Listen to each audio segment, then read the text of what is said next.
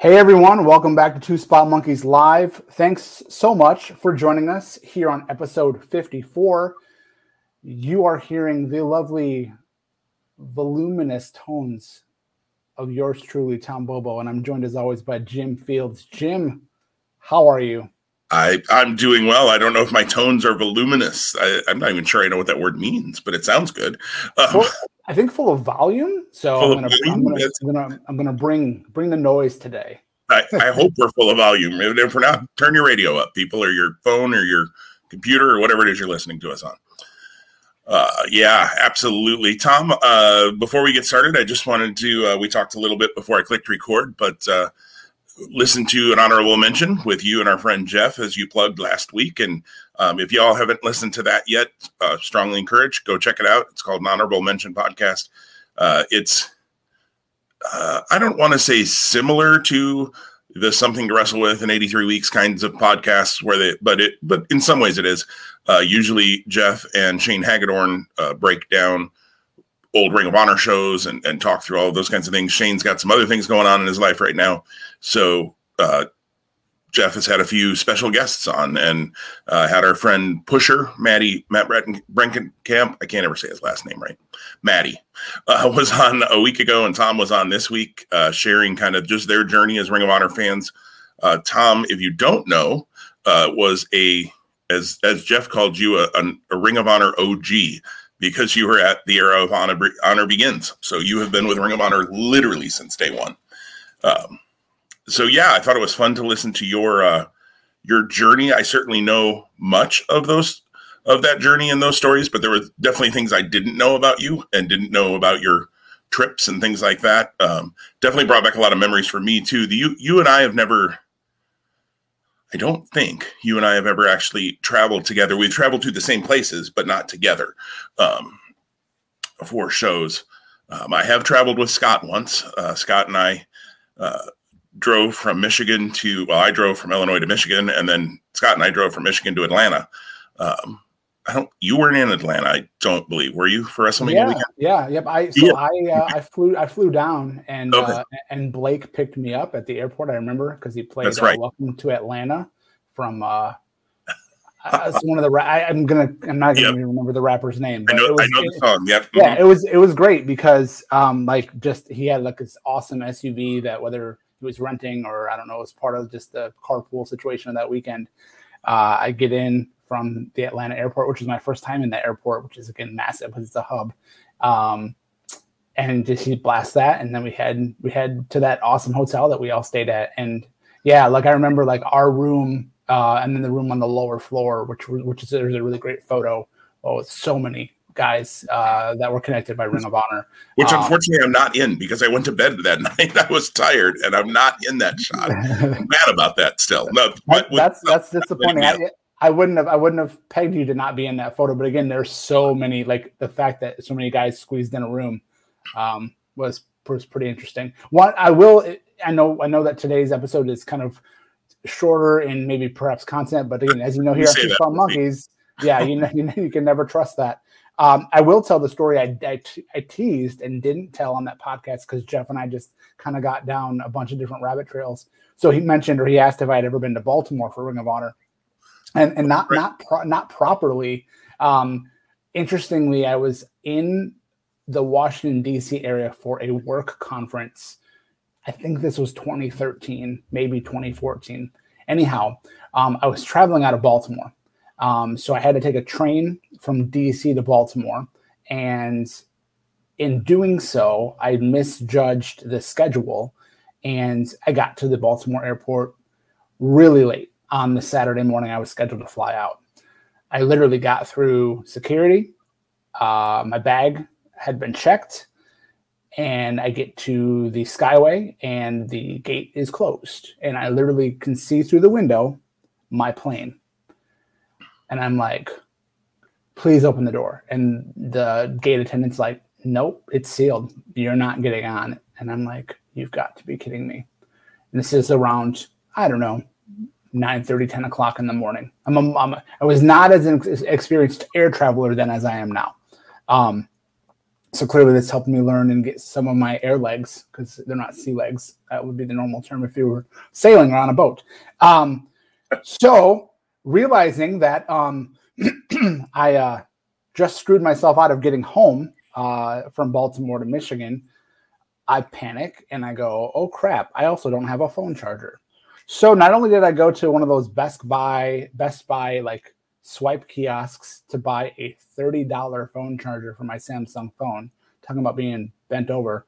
I go, how am I going to, and I ended up getting rebooked on a flight that wasn't going to leave until 11:30 that night. So I go, how in the world am I going to kill 12 hours? I do not want to sit here in the Baltimore airport. And then the light bulb goes on. I'm pretty sure it was the day of Best in the World 2013, which was at, this was a Baltimore arena that was like a soccer venue, like indoor kind of like volleyball soccer thing. I had never been there before. A bunch of guys that I knew, Robbie being one of them among others, were coming in for that show. I want to say the main event was Briscoe versus Briscoe. So anyhow. Okay, I'm just pulling it up here. Yep, it was. Yeah, was that 2013? June of 2013? June of 2013 at the DeBurns Arena. Yep. So yeah, so they ran that arena quite a bit. They had done TV tapings out of there as well, I think, during that time because they were under Sinclair at the time. But this was in that early Sinclair phase. Thankfully, I was able to contact Greg H, because Greg was native to that area, and Greg was actually having some people, hosting them during that day who were coming in for that show. I was able to get picked up at the airport and hung out with that crew. It was a smaller crew for that day, but Greg, of course, in his generosity, got food and we were able to hang out. And I was able to just kind of like decompress and not think about having missed my flight. I was terribly upset for missing my wife and my kids and being delayed on getting home. I had already been gone for, the bulk of that week leading up to that Saturday because of the conference. But I go to the Ring of Honor show. I'm pretty sure I walked in with Greg and didn't pay. Which is kind of funny. I mean, not that I wouldn't have wanted to give Ring of Honor my money, but sometimes those are the perks. And then I ended up leaving. Like I tried to stay as long as I could and see as much of the show as I could. But it's the only time in my life where I went to a Ring of Honor show unplanned, like the day of unplanned, and then didn't stay for the entire thing. So there's the Baltimore story, and I'm pretty confident that's the only time I've been to Baltimore. Now I know a year ago before COVID, we were all supposed to go to Baltimore and have a big kind of like celebration that Greg was going to host. And I hope, in the future that opportunity still presents itself, because I think there's a lot of history. And again, for you, Jim, thanks for listening to the podcast and giving it a shout out here. And for those who haven't listened or will listen, do so. Let those good memories get brought back of not just Ring of Honor wrestling that have brought you so many positive or warm memories in wrestling, but anything, wrestling wise. Yeah, absolutely. And, like I said, brought back a lot of memories for me. A number of those shows you talked about, I was at as well. Not all of them, certainly not the early ones. Reborn Stage 2 was my first Ring of Honor show in Chicago's debut. And that was before you and I met. We were both at that show, but we didn't know each other at that point. So you were, I believe, did you sit front row for Reborn? Either first or second row. I'm certain of it. Yeah. I was at the top of the bleachers hanging out, not, knowing anybody at that point. So funny story. I got to Reborn. We walk in and we're general admission. So we wanted to get there as early as we could. We didn't know what the, first show in that building, so we didn't know what the general admission situation was. And we learned that you wanted to get there early if you had GA, so you could get the top of the bleachers and you had the wall to lean against and not be kind of leaned forward all night. And we walked around to the, I guess, left side as you're coming in those doors. So you got to walk all the way around the ring to get to the other side of the bleachers, because that's where we saw openings. And CM Punk and Ace Steel are just standing in front of the bleachers talking. They had just arrived. They had their bags with them. And I knew who they were, obviously, and didn't say a word to him, just kind of nodded at him and walked by. And I'm like, that was my chance to get a picture with CM Punk, and I didn't take it. Darn it. But I think Tom, what were you going to say? Yeah, no, I was just going to make the comment, and I think this came up a little bit on the podcast with Jeff, that like the number of times that people that we know or that are close to now, like happen to be at the same shows, but our our contact had not been made yet. It's super interesting. I think of those kind of like movies or TV shows where there's going to be characters that intersect at some point in the story, but like they happen to be in the same place, and there's a note of that. I feel like there's a lot of that with the history of our fan group, and kind of, for lack of a better term, the Ring of Honor OGs. I consider you a Ring of Honor OG because you've been, you've been involved pretty heavily, and you were a staple in Chicago until they really stopped running there, and then you had to move. So. Right. Yeah. Chicago Spectacular Night 1 was the first Chicago show I missed. I had every one until then. I made night 2. I had something going on, and then missed a few others along the way, but pretty much until I moved, made almost all of them. They did go and run a show on the date of my wedding, so you and I both had to miss that one. But that was kind of rude of them, actually. But they really should have checked the schedule first. Right. I mean, Kevin Steen versus Rhino, and we didn't get to see it live. So, but yeah, brought back memories too of you talked about being at work. I was in Detroit for a conference, you might remember, and just complete dumb luck. That was the same weekend Ring of Honor happened to run the Winter Warriors tour in 2015. We saw Alberto El Patron and the Romantic Touch, and wasn't it Patron versus ACH that night? It was. Okay. Yeah, it was. Yeah, Lethal versus Strong was the main event for the TV title. Looking back at the show, I'm like, yeah, it was okay. We saw the end of Tadarius Thomas's career. Jimmy Jacobs defeated Tadarius Thomas in a TD Thomas retirement match. It says, I don't remember that, to be perfectly honest, but apparently we saw that. Your thoughts also retired on that match. What's that? Your thoughts on that match retired as well. Very quickly. I have zero memory of that. But anyways, fun to go down memory lane. I did mention to you, Tom, in a message, sometime when we don't have picks or we have time to plan ahead on it, obviously today might have been a really good time to do it had we had time to plan.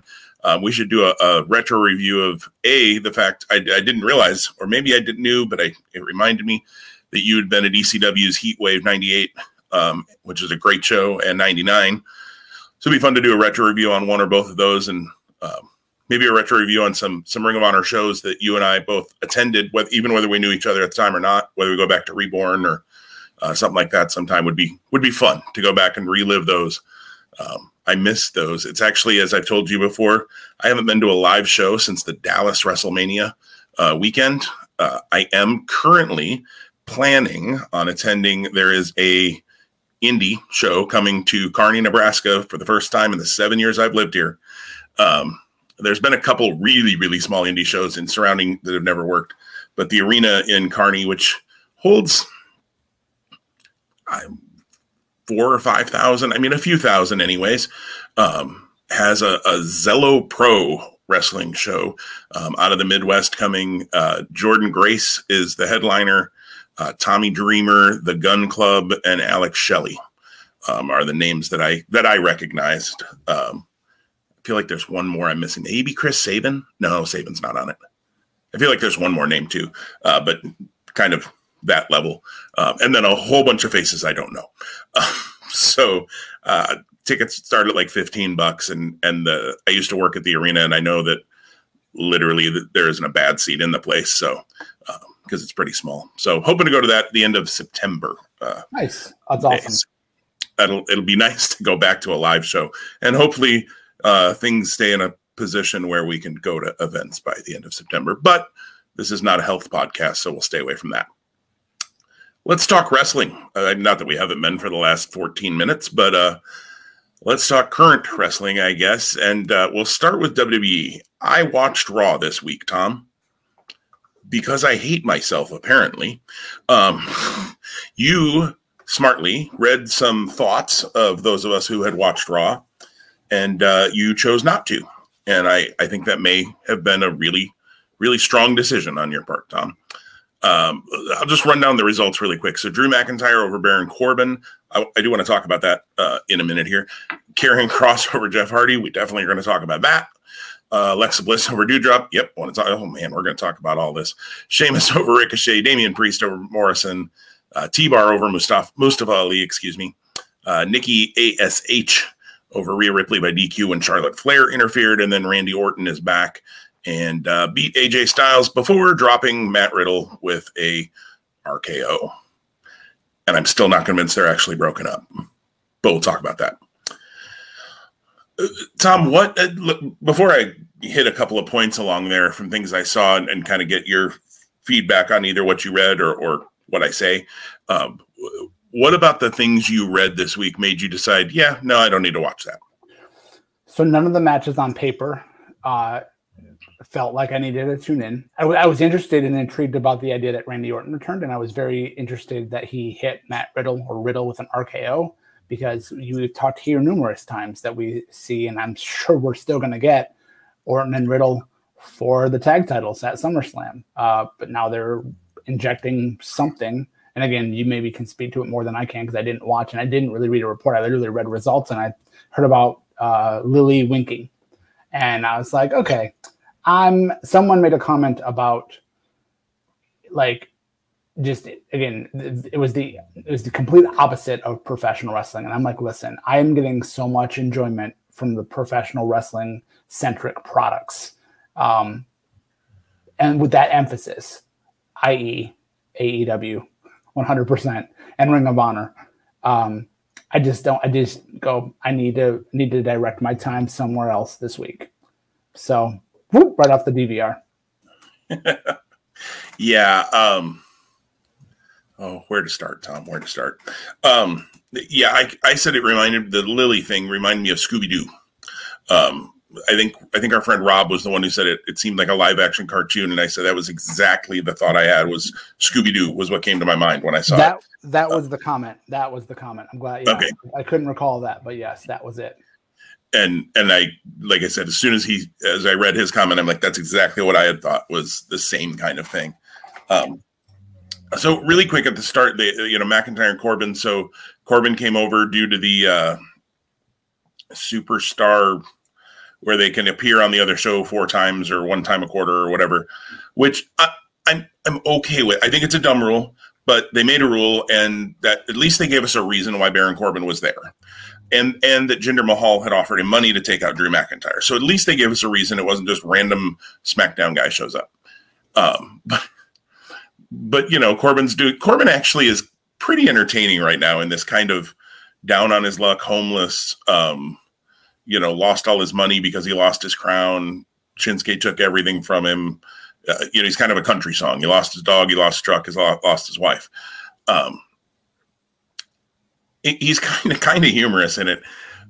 And I like that. At first I thought, they're going to try to make him a sympathetic character and make him a babyface. And they may yet go that route eventually. But I like that they're doing things that keep him as a heel. Halfway through the match, McIntyre takes the mic, which is always a little bit weird to me when a guy just grabs a mic in the middle of a match. But instead to Corbin, you're pathetic, basically. I'm kind of feeling bad about kicking your tail all over this ring.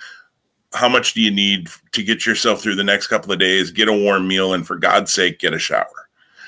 And Corbin goes, I don't know, $100,000,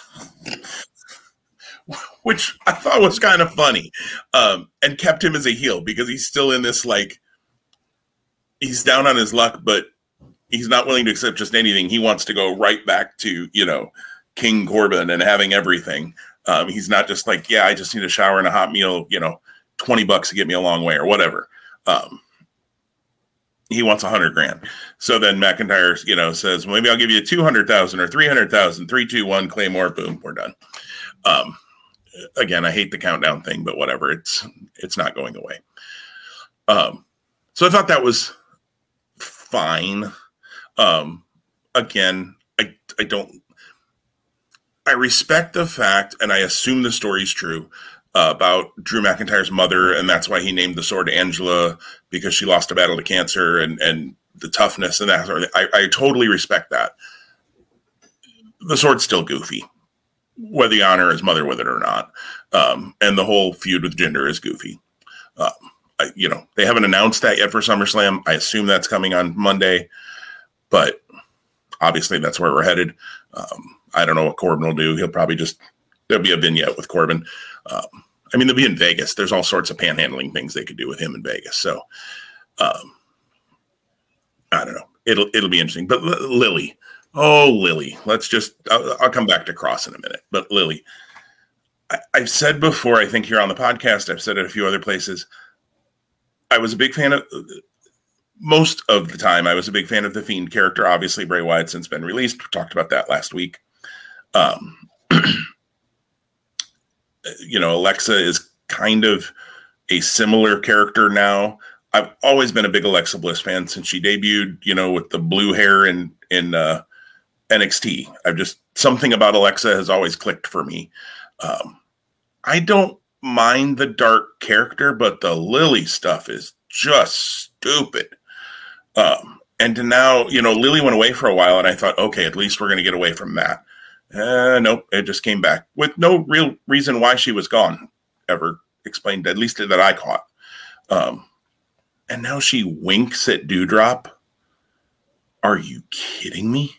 And this isn't even the Thunderdome. I mean, they got away with some things in the Thunderdome that you couldn't do in live action because they're taping it and they're, like when she would change outfits basically, or, all of a sudden now she was Alexa from 2 years ago, or she was a darker Alexa, or she was whatever. With Asuka, especially, I think she did that. Speaking of which, I don't know if you've bought milk recently, Tom. Is there a picture of Asuka on the side of a milk carton right now? My son drinks milk, and there isn't. No, there's not. Okay, well, there should be, because where has she been? Sorry, I just said her name, and it was like, yeah, where has she been? Wow. I mean, I'm okay with the fact that I know not everything is booked for my demographic, and that's fine. But who is this? But who's liking this? Nobody, even the kids aren't liking this. Come on, this is terrible.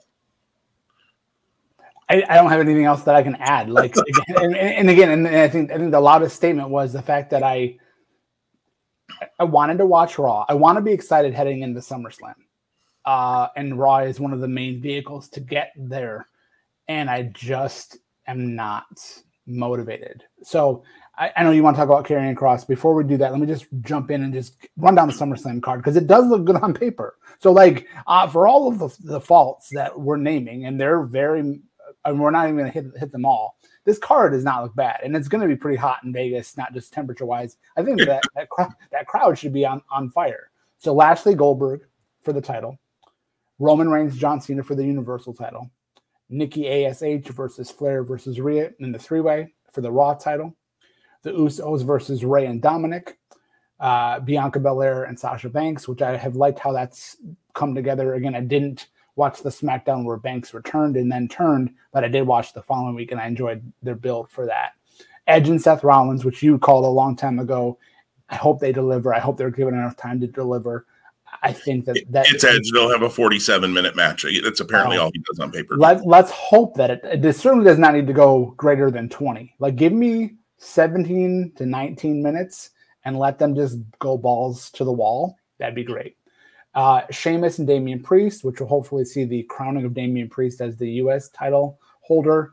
And then, as you mentioned, we have the Raw tag titles, probably something with Drew and Jinder.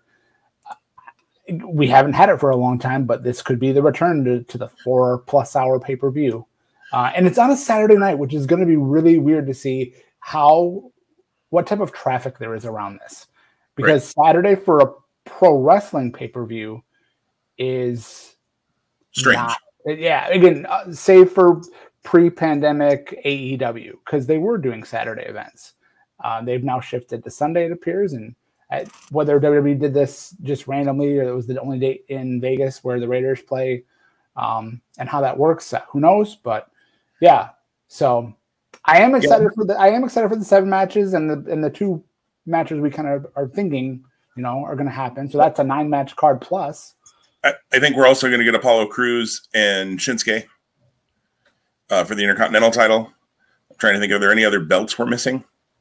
The women's tag, Natalia's hurt, so probably not. We're missing Big E. I think there's a spot for Big E for sure. But against who? I'm not sure. Precisely. I think he'll appear in some way. I just don't know if he'll have a match. He should have a match. He absolutely should. Have somebody challenge him for the Money in the Bank briefcase. I don't care. Have Corbin challenge him. I mean, look, is that marquee? No. But does it give you a way to put Corbin out there, have him do his shtick and get beat up? Okay, that works for me. And maybe they'll yet set that up tonight or even a week from now, the Friday directly before. We'll see. But yeah. So also just a quick plug for anybody who's listening to this sometime over the weekend before Monday the 16th. We're going to be recording our SummerSlam picks on Monday the 16th because of my schedule. I'm leaving to go for a wedding over SummerSlam weekend. So we're going to have to record early that week. So most likely it's looking like around 10:30, 11 o'clock Eastern time. So Tom may snore in between each match while I'm making my picks. Rude. Old man Bobo. That's what. But no. So if you happen to be hearing this and are up at that time of night on Monday night and want to listen to it live, it'll be on our YouTube channel, Two Spot Monkeys. So feel free to check that out live, and then I'll set it probably to actually release as a podcast that Friday as well, as normal. But just a quick plug, if you want to hop in live with us on Monday night, we can certainly, Annette has listened live before. I see somebody's watching us live right now, which could be Annette, could be somebody else. Don't know. Hello, whoever you are. And, but you can interact with us in the comments and things like that. And we'd love to have some live banter while we're making our picks as well. So, and we'll have takeover picks too. I don't know if you mentioned that, so I apologize if I. Yes, takeover, which has 5, I believe, matches. Yeah, 5 matches already announced. That's usually the number for takeover, and I don't expect, unfortunately, since we're picking Monday night, that anything will be added prior to our picks, most likely. And with the cruiserweight title, which we'll talk about in a minute, and tag title matches next Tuesday, don't know that there's a ton they'd add anyway. So we should be able to make all 5, which should be probably the full card for takeover picks, and then 7 plus if they add anything between now and Monday night for SummerSlam. So it'll be a good night of picks, at least 12 picks to be made, barring any changes, injuries, those kinds of things between now and Monday night. So, the other piece, Karrion Kross, That is a good point. Annette just posted in the comments, Manny Pacquiao is fighting in Vegas that night, the same night, Saturday the 21st. And WWE has assured officials, supposedly, that they'll be done before that fight starts. And they have assured fans, I've heard as well, that they'll have time to get to either go to watch that fight or get to the arena if they have tickets. Now, of course, my guess is they're probably only assuring that you will be out in time to see that fight, which probably doesn't hit the ring until Pacific time, 9, 10 o'clock at the earliest, maybe even 11.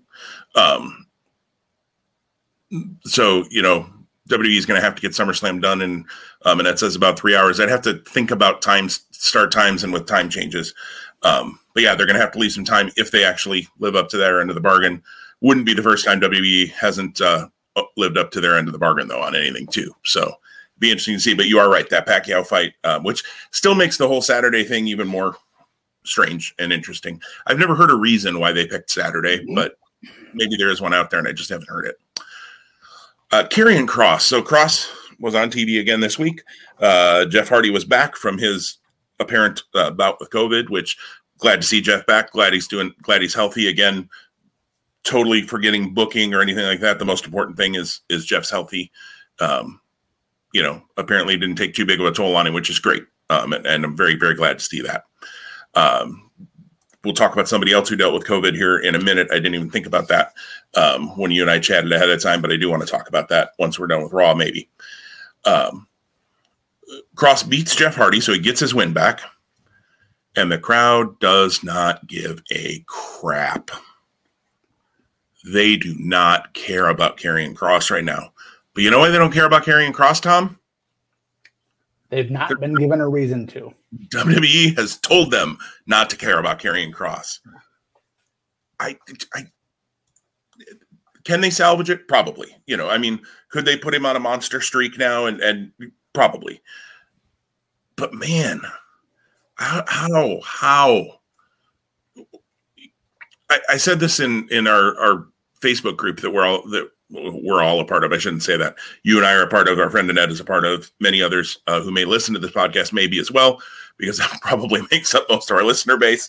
But if I'm Adam Cole and I'm watching how WWE has booked Karrion Kross, and I'm watching how WWE has booked Tony Storm, and I'm watching how WWE has booked fill in NXT name here for the most part, there have been very few that have come up and done well right away.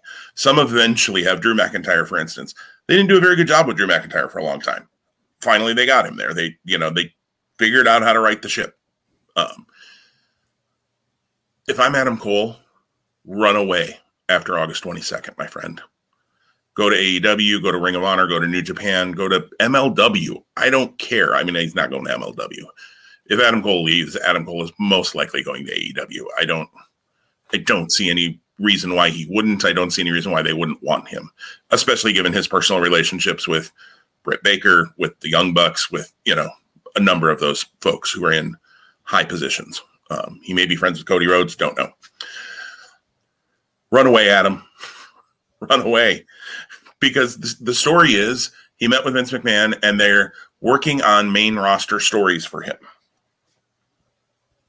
Why? Outside of loyalty, which I hear Adam Cole is a very loyal person. I understand that. And or money.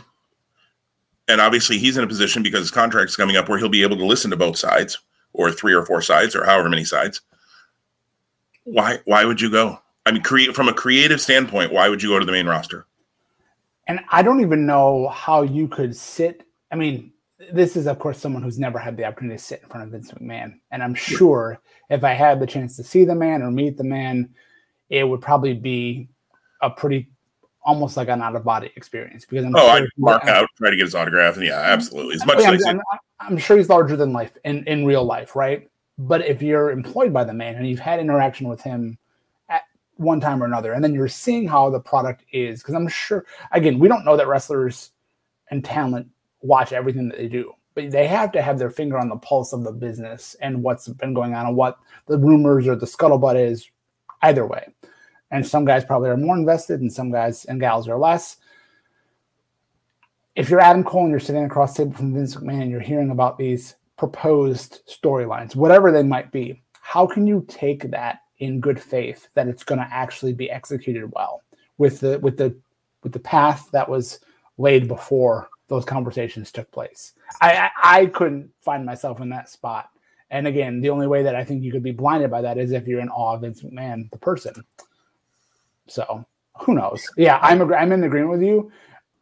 I love Adam Cole. He's a tremendous talent, probably one of my favorites. I would love to see him be rejuvenated somewhere else. I think he's done as much as he can in NXT without a doubt. And I think, not to get too ahead of, talking about what we'll pick for NXT and TakeOver 36. I already know where my pick is for that match, and it has nothing to do with his contract status, but that goes back to numerous conversations we've held before. I think Cole. I bet we're on the same page on that. having Cole have the opportunity to go and work with different and new talents and some of the same friends that he's made from years ago, it'd be fresh again, and I'd be very in favor of that. Absolutely. That doesn't happen to be a UE shirt you're wearing there, is it? It's yellow. No, it's Chris Hero. Oh, it's Chris Hero. That was my next guess, was a Hero shirt. So, my third guess was Michigan, but Wrestling Shirt Friday. Wrestling Shirt Friday, absolutely. The other thing I wanted to touch on, and if I've forgotten anything that I said I wanted to talk about on Raw, I don't apologize because, let's go to other things. Keith Lee posted a video yesterday. Tom, I don't know if you had a chance to listen to. Good, you did. Yep. 6-minute video. Apparently, he originally recorded a 13-minute video and decided that was too long. He didn't want to put that up. So he said he shared a little bit less and talked a little bit less in this one. But I think he shared more than he is required, certainly, which he is required to share absolutely nothing because it's a personal situation. But he shared that he had COVID back in, I think it was January. Not January. No, he did. He said it was January. Yeah, right. Because Mia Yim, by staying and taking care, of course, Mia Yim and he are engaged. They've made that public. Mia stayed and took care of him and lost out on a chance herself to be in the Royal Rumble. And, he was obviously very appreciative of her love and care for him, but had COVID and really struggled with it and coming back, and ended up with his heart being inflamed and a couple of MRIs, and to the point that he wasn't allowed to do anything, he said, more than a light walk, for fear that he would die if he had too much exertion. So let me first say, when you and I both sat here and said, where the hell is Keith Lee? I apologize for that. I take that back. That wasn't a WWE booking decision, we now know. And not that they owed us an explanation, then they didn't. And so, we have to be careful with those things. I just made the comment about Asuka. Maybe Asuka's hurt and we don't know that too. Maybe Asuka got sick. I don't even want to say the other thing because I don't want to speculate those things. Keith Lee obviously was out for a reason. Now, he's back now, apparently healthy, and they booked him like crap. I'll take him to task for that. But, when you and I were saying, where is Keith? Why in the world isn't Keith Lee here? Now we know. And obviously there were very good reasons that he wasn't on TV. Well, and I'm going to say that I don't think that we were unfair at the time, because there were rumors earlier this calendar year that Keith Lee, almost a couple other guys, were being required to go to like additional training because there was something that they were doing or not doing that Vince McMahon wanted to see happen. So you take that statement with whatever validity or truth or lack thereof to it, and then you see almost continuing and Keith Lee not, and with all of the information that you have, the clues that you're given, you only go, gosh, are they holding him out? Granted, again, they weren't, and not for performance. They were holding him out because it was a health matter. And right. Again, as fans, we care because we enjoy him as a talent. But again, his life is far more important than our enjoyment of him as Keith Lee, the wrestler. So I don't want you to beat yourself up too much. Not that I think you were, but I think that we never operated from like a total bash WWE. But now that we have this added context, it does maybe go back, and had we known at the time, our conversation may have been different. Oh, absolutely. And kudos to WWE for keeping him out medically. And I mean, not that they, when they start saying, if you do anything more than a walk, you might die, they're not going to be like, get in the ring. But it sounds like they helped send him to Pittsburgh to the doctor who eventually, I don't know. He didn't quite say whether that by going to Pittsburgh, they were able to do something, or if it just it sounded like kind of over time, just it went away. The inflammation went down on its own. It sounded like, but however that all worked, I am glad that Keith Lee, the human being, is doing well. I would love to see Keith Lee, the professional wrestler, do well as well. And that's mostly, what you and I are going to talk about on this podcast anyways, is booking and that sort of thing. But on the flip side, because Keith Lee put it out there, obviously we try not to talk about those things, or we just say it's alleged.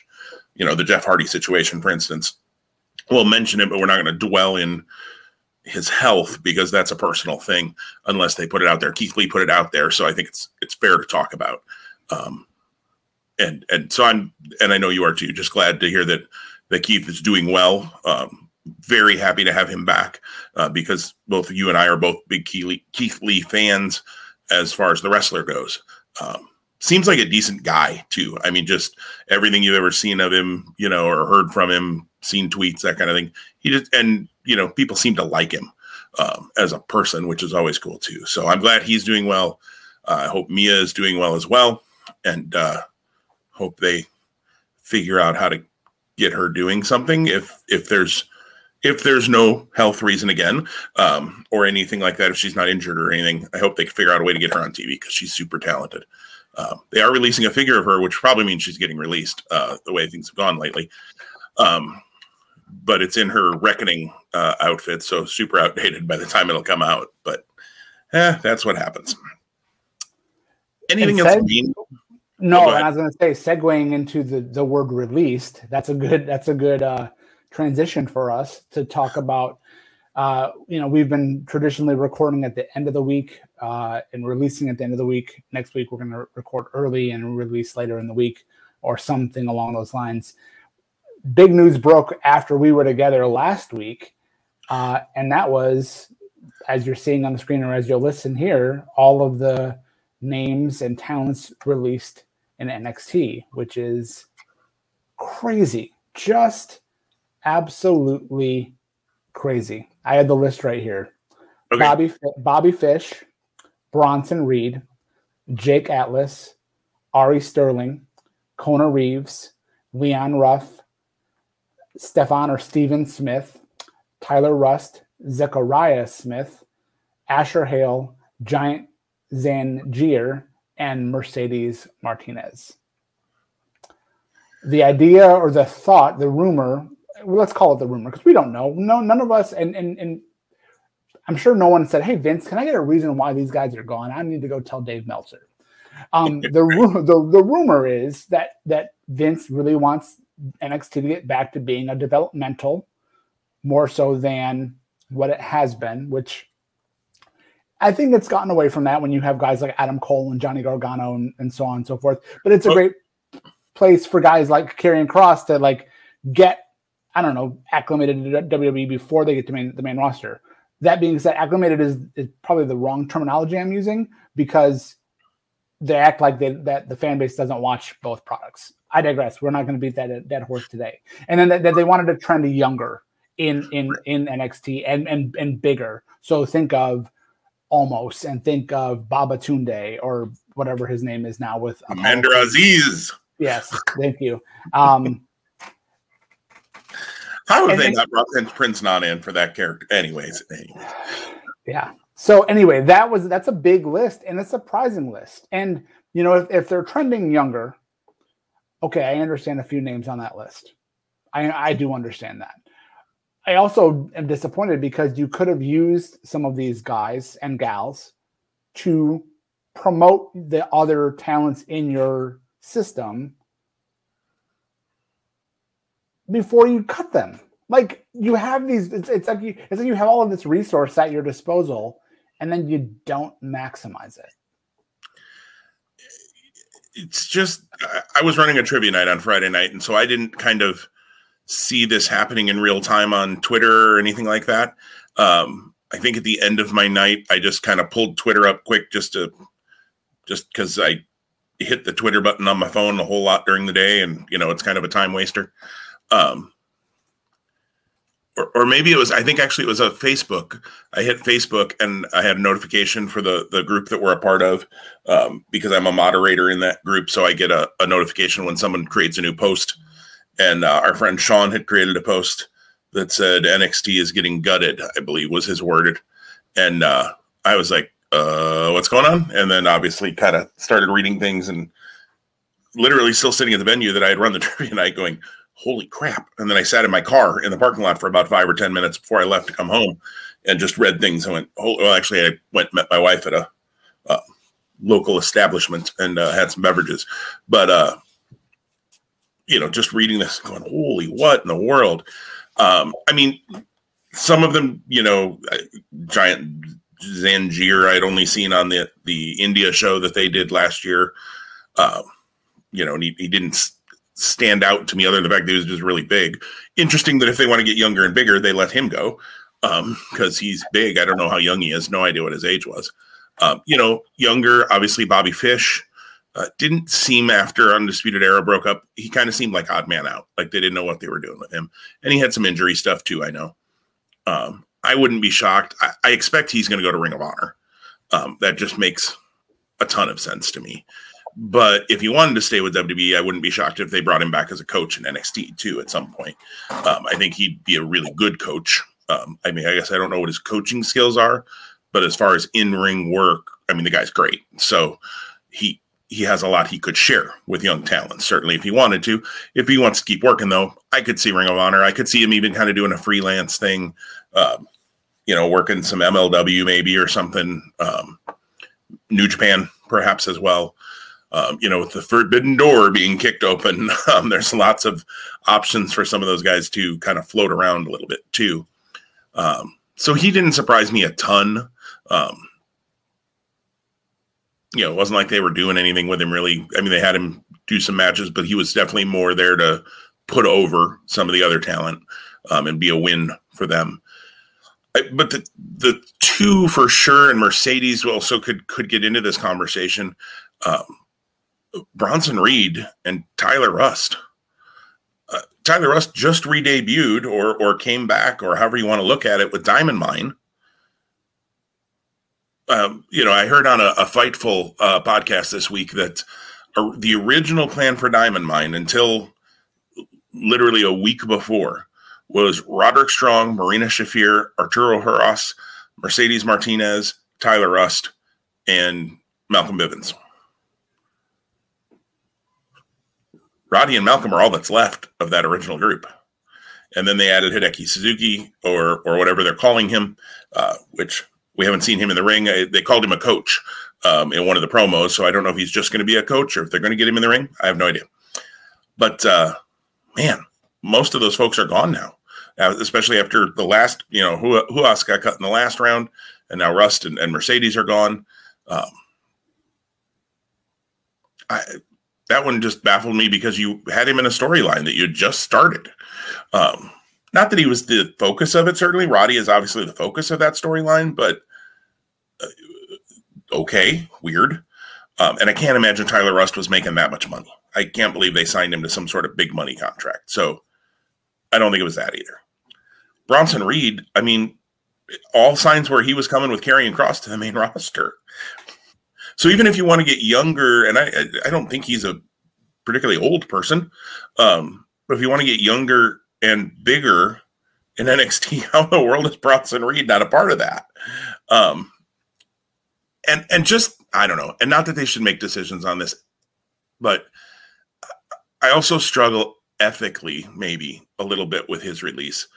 And maybe I have rose-colored glasses because I'm a Bronson Reed fan, and that might be.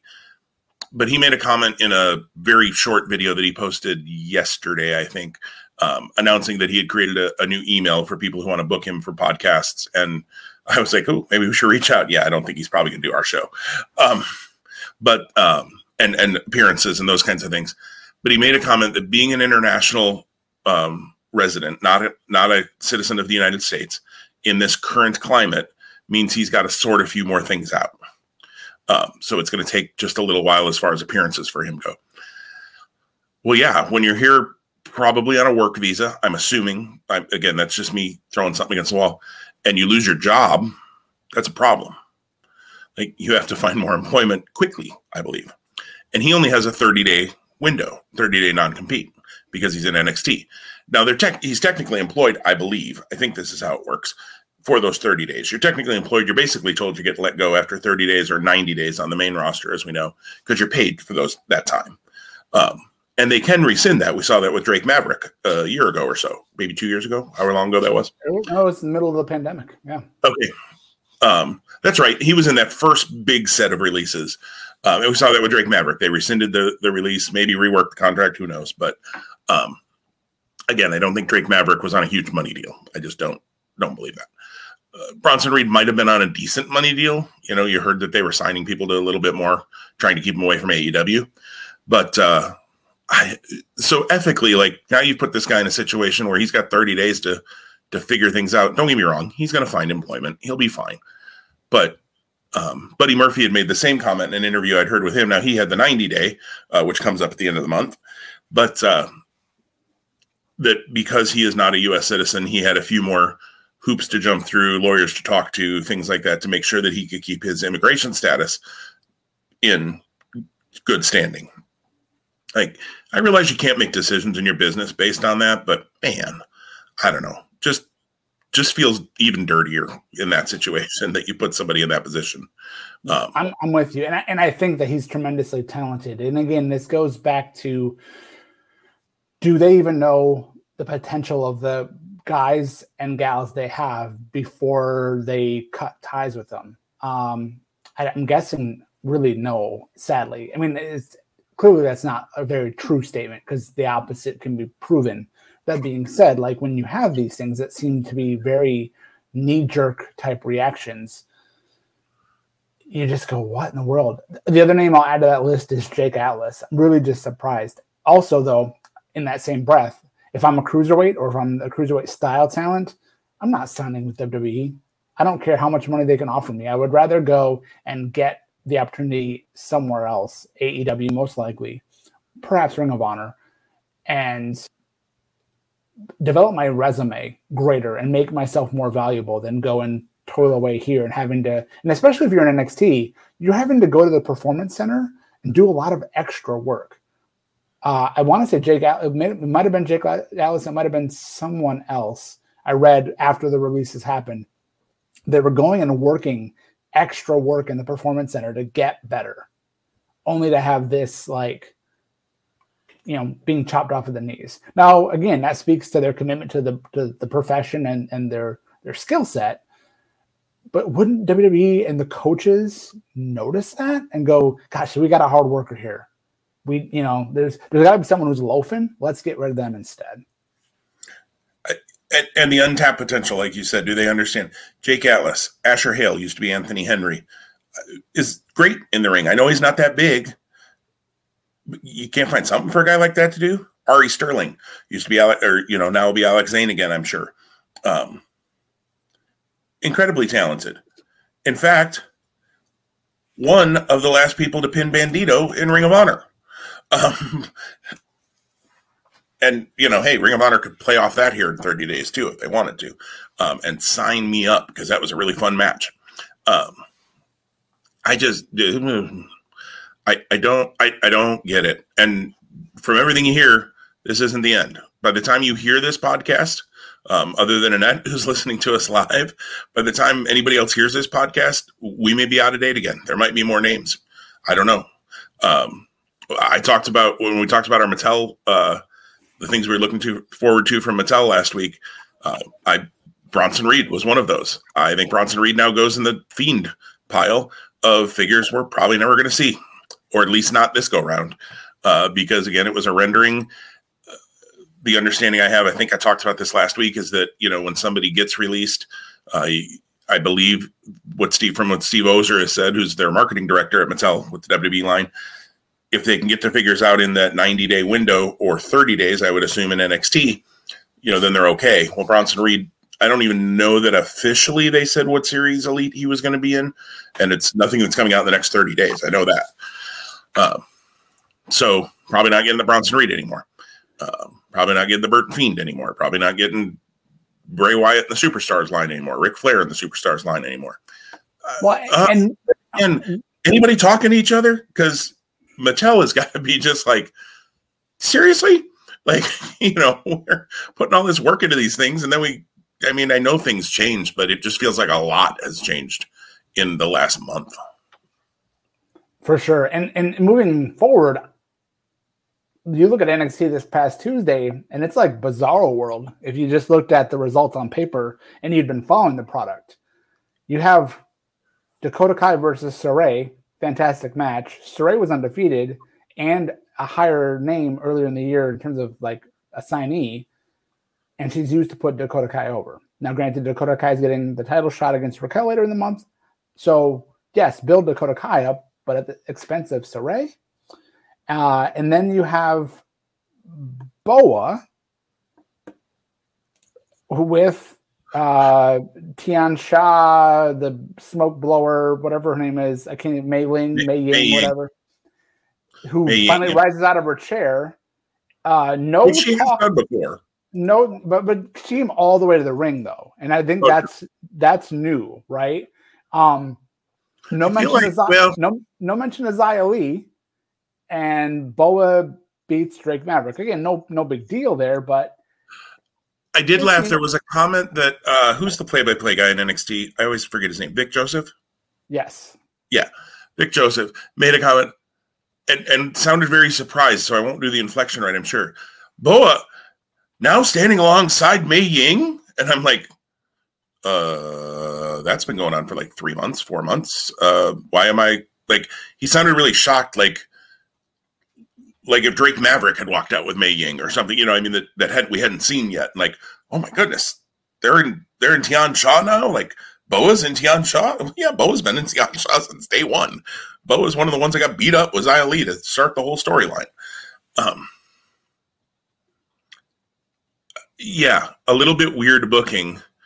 I agree with you. Dakota Kai apparently filled in because Ember Moon couldn't medically compete, although I'm not 100% sure whether that's a true statement or whether they just shifted because they needed Dakota to come in so Raquel Gonzalez could come in and run her off and give the promo. And, they realized they didn't have time, I guess, to do that because you needed Boa to win.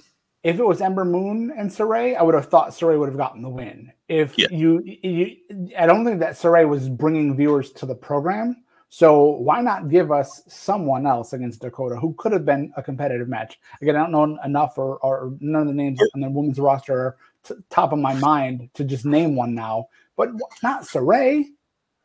Or just have Dakota kill, like they did with Gigi Dolan, had her win over Amari Miller, have her kill somebody that you're not doing anything with right now. And maybe you'll do something with later because Gigi Dolan had been pretty much a jobber up until Tuesday night. And apparently they're going to do something with her and JC Jane and apparently Mandy Rose leading them in some way, which, okay, you're giving some storyline as to why this person all of a sudden is winning. So you're giving me a reason to give a crap about Gigi Dolan, which is fine.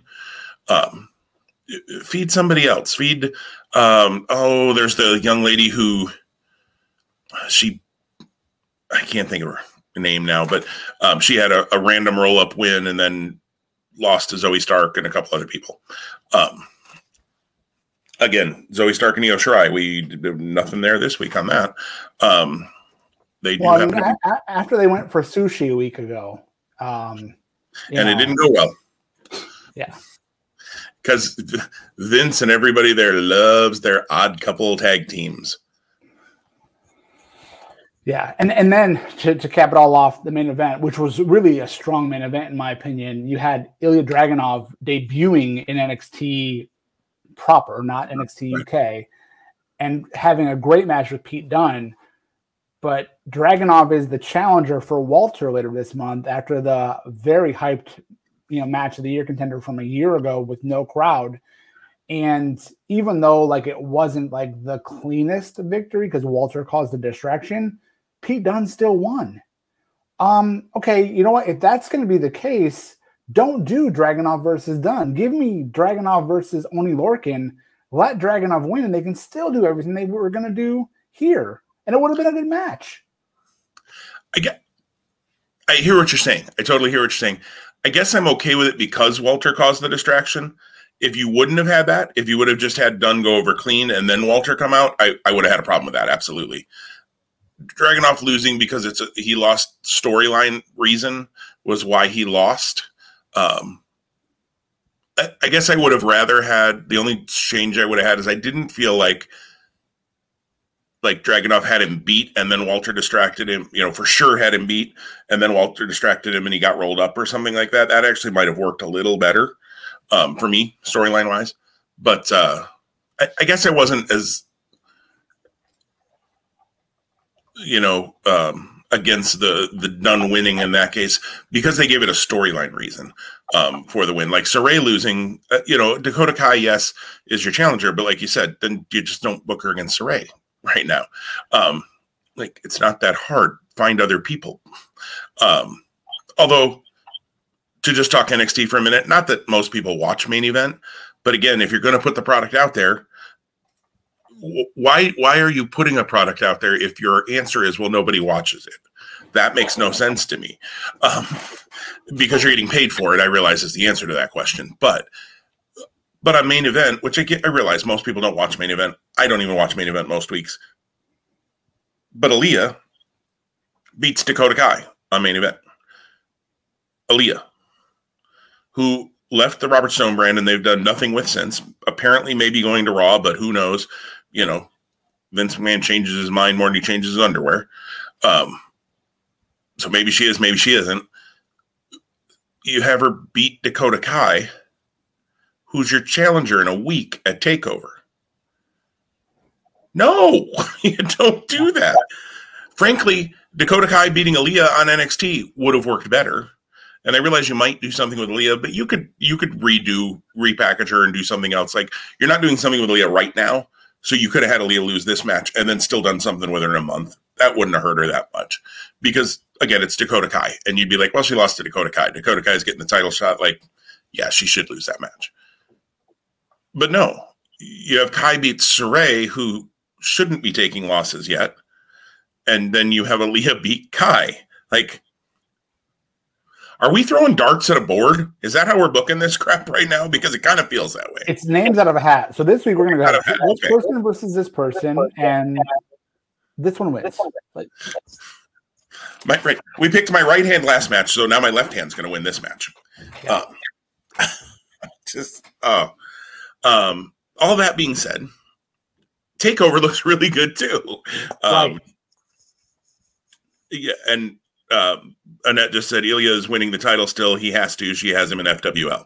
I think he's winning as well. Yeah, like I have zero doubt like that the reign of Walter comes to an end. And like again, I was thinking when I saw Dragunov after he got the best of Walter after the loss and holds the title, I go, that title is going to make him. Whether it's like a homicide style title win where like the story is in the chase and not in the championship reign, or it's something else, that it's already written. And if it doesn't happen, good golly.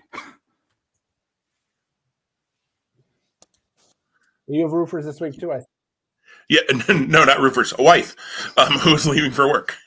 So, yeah, no roofers. Although I do keep joking every time a storm rolls through this area, like, let it hail. Let's do this. Let's get a new roof before it ages out. That's my hope. Anyways, yeah, and I think I agree with you, though. Dragunov, we've talked about like with Roman Reigns. Whoever beats Roman Reigns, it should mean something. It should help make that person. Walter's held the title for 7,800 days or whatever in the world the title reign is at right now. He's held it for I think like almost 2 years, maybe more than 2 years. That's insane. I mean, some of that's the pandemic, yes, but it's still insane. So whoever beats Walter, it should help make. And granted, almost anybody in NXT UK, I think it would help make. Because I don't know that they've built people as well as they built Walter in NXT UK. I don't watch the product all the time, but I do follow it enough to know a little bit of what's going on. Other than Dragunov, I think because of the match he had with Walter and it seemed the fans got behind Dragunov, I think he's absolutely the right pick. So I agree. Spoiler alert, we both just made our pick that'll happen on Monday night, but I think both of us have Dragunov winning that match, which doesn't shock me at all. I figured you would pick that as well because it seems like it's the common sense thing to do and the predictable even thing to do, but predictable's not wrong if it's good. So, and I think storyline wise, that's good. But we'll talk more about that on Monday. We probably just said all we need to say about the UK title match when we do our prediction, but it's going to be a banger. And I'm glad that there will be, even though it's not, I know they looked at TakeOver being in Vegas at like the Thomas Mack Arena or whatever the actual arena is there in Vegas. And of course they have a number of them with the MGM Grand and different things, casino arenas, but I wish they would have done that, but I get not doing it, production wise, maybe, and all of those things. I'm glad there will be at least live fans in the CWC for it. And depending on the pandemic and COVID, like they need to get out of the CWC quickly. It's actually, it's worn on me more than the Thunderdome. It was fresh when it started, but I think it's really worn out its welcome for me. They need to get NXT in front of different fans to either let guys and gals sink or swim. The same 300 that are coming every week or whatever the number is. It's wash, rinse, repeat, and it doesn't make the product enjoyable to watch. Especially when you're comparing it to what you're seeing on AEW, where they are traveling and getting in front of different eyes and minds. And well, the interesting, I mean, NXT has never really toured for their TV show, which would be interesting to see if they do that. They at least, I think, when they can, when it's safe, all of those things. And I kind of wonder if the reason they didn't pull the trigger on an arena for TakeOver, even though, yes, they're doing them for Raw and SmackDown and pay-per-views, is the pandemic situation. Nevada has had cases rising. At least for SummerSlam, it's an outdoor arena. Although it does have a roof that does not retract, but it's got open air sides. So you do still have some fresh air. I wonder if they were a little concerned about indoor events. I don't know. We'll see. I mean, with that Pacquiao fight, though, too, is Vegas going to shut that down? I don't know. Sadly, there's too much money. Yeah, there's too much money. Exactly. Yeah. And we are in a different place now than we were last spring. And, without getting too deep down that pandemic hole, masking can be a thing and whatever. I don't want to be flippant with my comment, but if you look at the maps and where the spread has unfortunately peaked up, it's pretty much, if you draw a line, in the southern tier of the U.S., Florida to Texas, that's, for lack of a better term, the hot spot right now. It is. Doesn't mean it can't spread elsewhere. Some maps you see, okay, and this is a really quick aside, and then I promise we'll go back to wrestling, folks. Some maps you see, the state of Nebraska, you can actually make the outline of, and it's almost all white, like there's no COVID, and except right along I-80, which is where most of our population-based bigger cities, Omaha, Lincoln, Kearney, Grand Island, even North Platte, you see some along there, but that's because our governor made a rule, an executive order, is that the right word? Anyways, that counties with less than 20,000 people, which is like 75% of our counties in Nebraska, are not allowed to report COVID numbers. Don't have to, not allowed. So anyways, there's that. So it's fun. If you see a map and you happen to see Nebraska right in the middle, it looks like we are the greatest place in the world to come, and then we don't have any COVID because we're not allowed to tell anybody we have any COVID. Yeah, it's fun. Anyways, just one of those that I shook my head at. So, I don't. To go back to what we were saying about TakeOver, I don't know if that played into their decision not to book it in, Thomas Mack Arena or Mandalay Bay or one of those types of places or not. I'm not sure. Or if it was just production, they figured, there was too much to do with SummerSlam. Although they've done that before with WrestleMania and had an arena in the area as well that they've done Raw and SmackDown and all those things that. I don't know, but I agree with you. It would be nice to get NXT.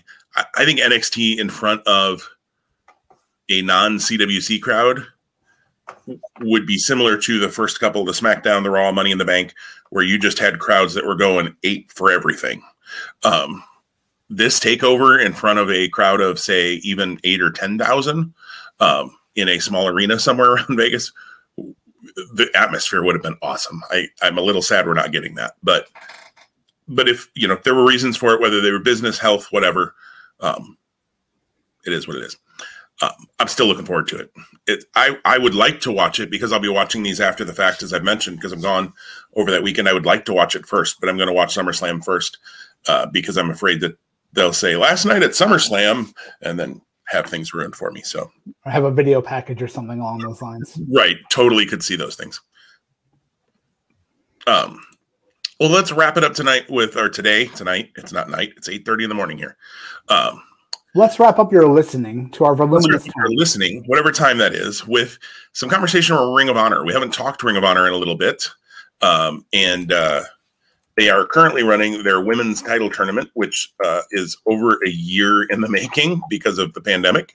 I'm trying to pull up the bracket here real quick. But so far, they've run every first round match except one,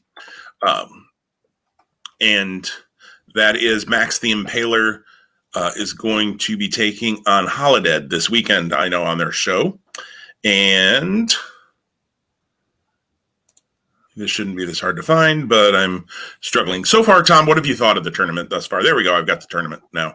Yeah. So I did not watch anything that was on their YouTube specific, which I think it was Willow and Allison Kay was that match. And I didn't hear anything. I read positive feedback for that from the few comments I saw posted here and there.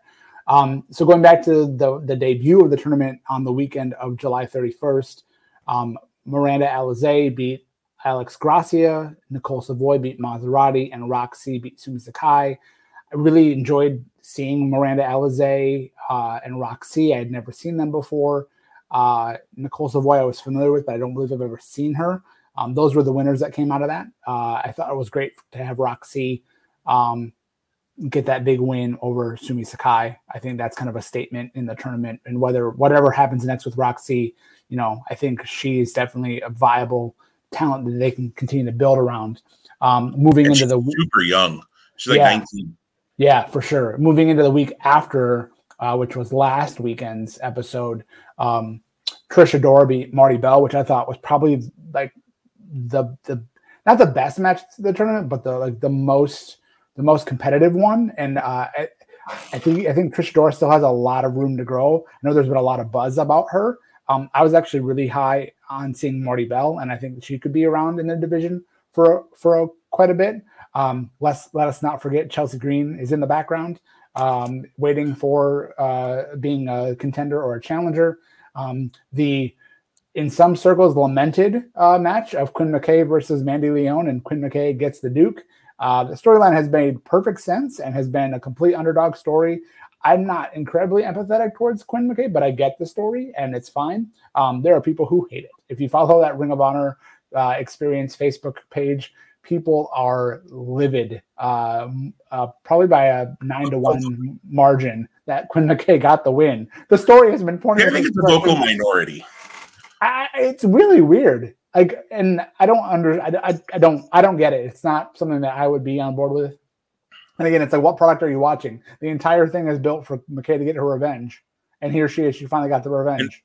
And if she didn't get her revenge there, when would she? Like, it's the tournament. And they made the rules so that, each time she had lost, it was because of the other member of the Allure being involved. They made the rule that the other member of the Allure was no longer allowed at ringside. Duh. I mean, unless you're AEW and you book a 10-man tag where, the winner's going to get a title shot and you've been building to that for months, and then you beat him instead of giving him a title shot. But that's a different story for another time. By the way, we'll talk AEW sometime in the future. Neither of us have seen this week's show. I know a little. Well, I've seen the first match, so I know some things that Tom doesn't know yet. I know. And Rampage debuts tonight from Pittsburgh. Rampage debuts tonight. Wow. My hope is to watch it live, but if not, I'm still hoping to watch it at least before I go to bed tonight, if I don't get a chance to see it live. I will say it makes it easier for me, if I happen to get busy or anything, to watch it the same day of, when it's only an hour and I can fast forward through commercials, like 45 minutes. I'm good. So that's fun. Yeah, I'm looking forward to Rampage tonight. So we'll talk more AEW soon. Sorry, I had to take my little shot there at AEW for the booking of Adam Page. But yeah, the Quinn McKay thing makes total sense, to go back to your point, Tom. I've seen the same thing on the ROH, the Experience page, and how do I say this diplomatically? There are some posts on that page I really enjoy. And there are some posts on that page that make me remember the parts of the ROH messenger board that I didn't like. They're moderating this. That's the thing. They let every post that gets posted go. Like, that's their choice. They have to authorize that. And the funny part is they're approving things. Like, there have been posts that have been posted twice because they don't get moderated right away and put up. And I even commented on one, was like, did you need to post this twice? Forgetting that it was moderated. So my bad to that guy. And he's like, well, it hadn't been posted in a couple of days, so I resubmitted it. Oh, yeah, I guess that makes some sense. But then when you're moderating it, don't approve it twice. Like, be like, oh, he submitted it twice. Okay, approve one, deny the other. Like, yeah, the fantasy booking, it's literally like fantasy warfare. That number of posts that I've seen this week, like, no one cares. Like, literally, and it's NXT versus ROH, or yeah, it's fun. It's fun to do in your own like fantasy world, but like that forum, in my opinion, shouldn't be the place for that. Like, Ring of Honor needs to come up and give us some more content, and they should be the driver behind that. Don't just trust your fan base, because clearly they're failing. Well, and I'm okay with posts like that if it's like, one, hey, if Ring of Honor and MLW faced, what would your card be? One post, have some answers, cool, awesome. I don't need a post for every match you think would be cool. Like, and some of them I had to laugh at. EC3 versus LA Knight, and I'm like, I'd have to double check Pro Fight DB, But how many matches must they have had in Impact? Come on, Eli Drake and EC3 had to have had some matches in the Impact. I'm sure they did. And not that you can't redo things. We were talking about that with Adam Cole earlier. There are matches he could have in AEW or New Japan or other places that would be matches we have seen before, but we haven't seen them in 5 or 6 years. Well, cool. We can redo some stuff and characters change and things like that. Let's not be like Raw, where part of the reason, Tom, that when you read the results, nothing stood out to you as something you needed to see is because you've seen all of that before for the most part. Maybe not every single match, but almost all of those matches you've seen. Like recently, like in the last 2 weeks in most cases. So that, yeah, I agree with that on the Ring of Honor thing. And what are your thoughts on the women's tournament? Yeah, to get back to that point, I totally agree on Quinn McKay. I have been sympathetic towards Quinn, but I also have watched week by week. Most weeks, I've missed it every once in a while now since I've been back to work in the office. But and so the storyline was told there somewhat, especially the attack that they had. Gosh, maybe close to 8, 9, 10 months ago now. Where Mandy and Angelina attacked Quinn pretty brutally, frankly. I mean, it was a really good kind of beatdown angle. So I guess maybe seeing that as it happened, quote unquote, or as they released it, invested me more in the storyline. I don't know. Something for me clicks with Quinn McKay anyways. And I think she's looked good in all 3 matches. I don't think she is... I mean, she's a trained pro wrestler, so it's not like she's, coming into this not knowing what she's doing, and you're like, oh, wow, she was actually better than I thought for someone who doesn't know what she's doing. She's a trained pro wrestler, but doesn't have a ton of matches under her belt before she came to Ring of Honor and then ended up working as the backstage interviewer. So she's not a very seasoned pro wrestler who's had, 10 years. She's not a Allison Kay or Willow or somebody like that who's got a number of years under her belt. So I think she's looked good. I actually think the matchup coming up with Roxy and her is interesting because you've told your story with Quinn. Quinn got her revenge. So in my mind, I don't think she beats Roxy because I think Roxy, like you said, is somebody they can build and they can really, if they've signed her, if they're planning to sign her to a contract to Ring of Honor, and I think they should, I think Roxy has to move on. But you do have this weird possibility. Again, I don't see it likely, but Angelina is on the other end of that bracket, is on the other side of that bracket. And so she had a bye in the first round. She faces the winner of this weekend's Max the Impaler versus Holidead match, which if it's anybody other than Max the Impaler, I will be stunned because they built Max the Impaler in Ring of Honor. Holidead has been in maybe once or twice in the past, way, way back. She hadn't even worked any of the women's division Wednesday matches, so they haven't really done a lot with her. They did have a promo with her on Week by Week, which I thought was good to help understand her character and tell people who she is. But I think she's getting beat by Max. I wouldn't be stunned to see Max end up in the finals, to be perfectly honest, just because they built her as such a monster. But the only way you can do that is to have her be the one to beat Angelina, which is a little bit sad if you don't get Quinn and Angelina at some point in this tournament too. But maybe you don't need the tournament for Quinn and Angelina. Maybe that can happen at Death Before Dishonor or something like that, and you don't need it to happen in the tournament. So then you could do Roxy and Max in the semis or something like that. So I think that side is interesting to me because of Quinn and Angelina. Probably the best story they're telling in the women's division right now is Quinn and Angelina, or Quinn and the Allure. So I think that's been interesting.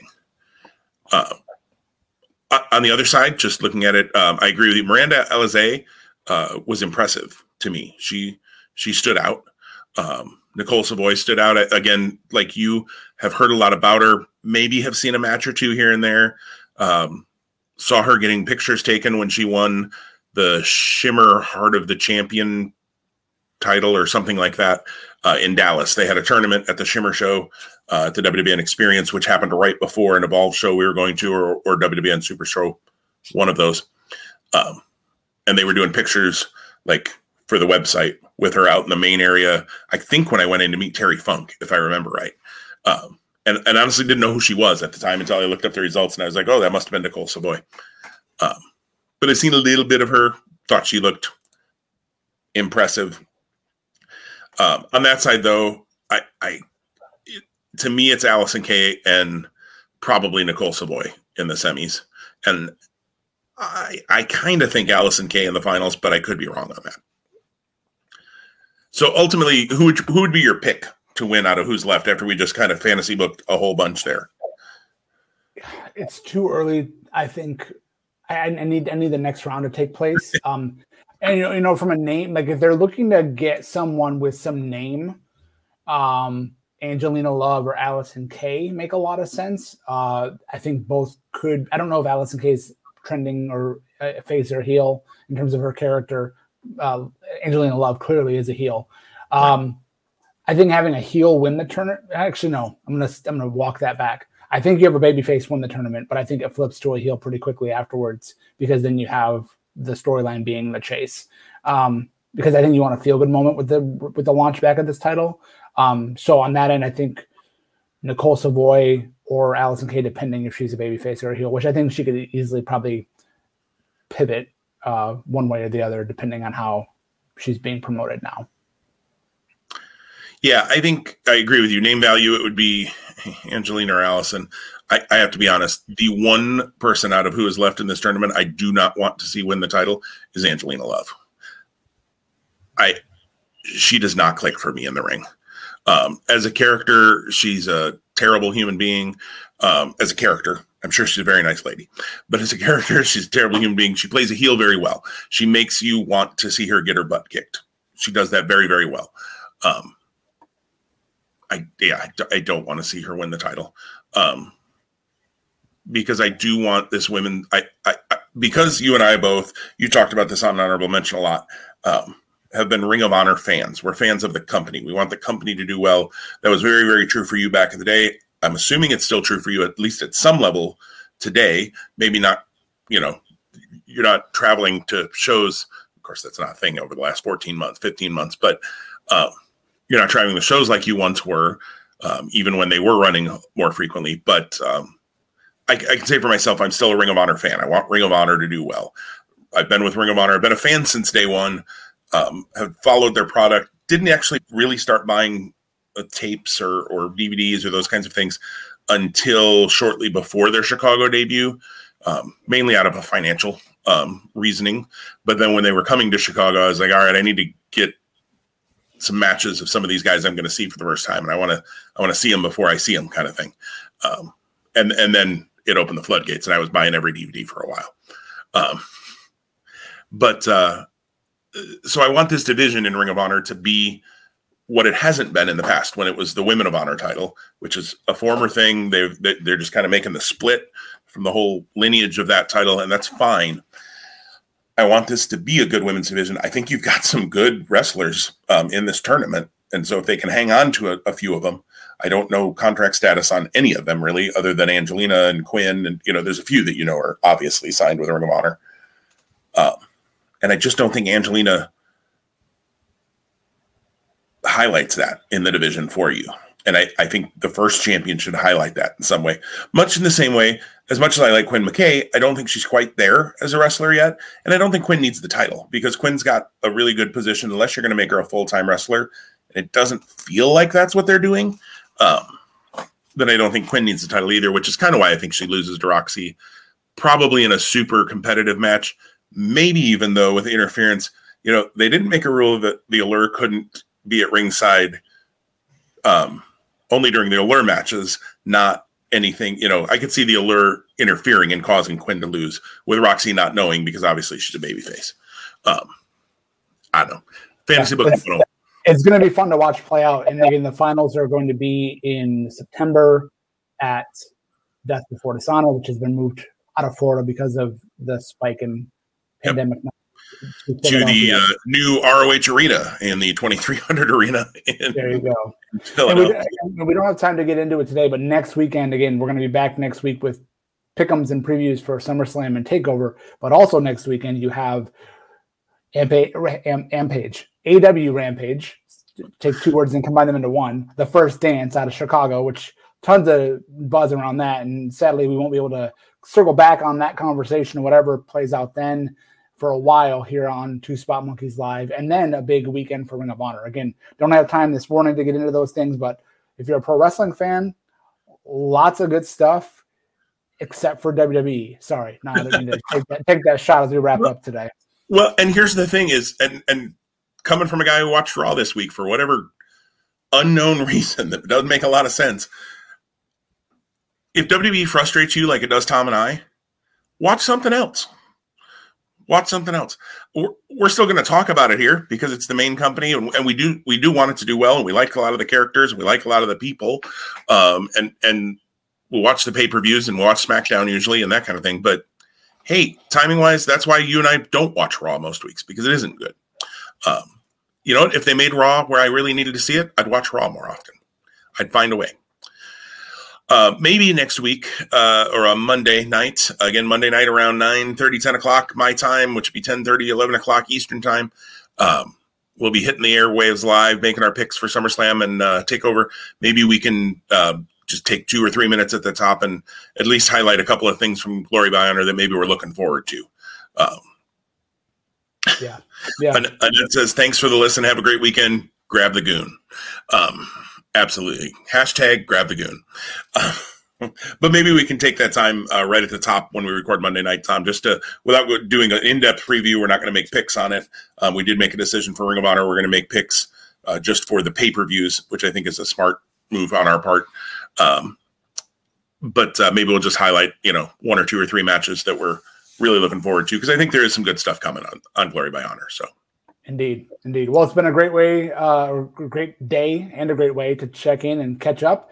Lots of good wrestling, like I mentioned, to watch. So everyone be safe, be healthy, be smart, care for one another, and get ready. Buckle your seatbelt when you come back for episode 55, because we are going to go long. I'm telling you now.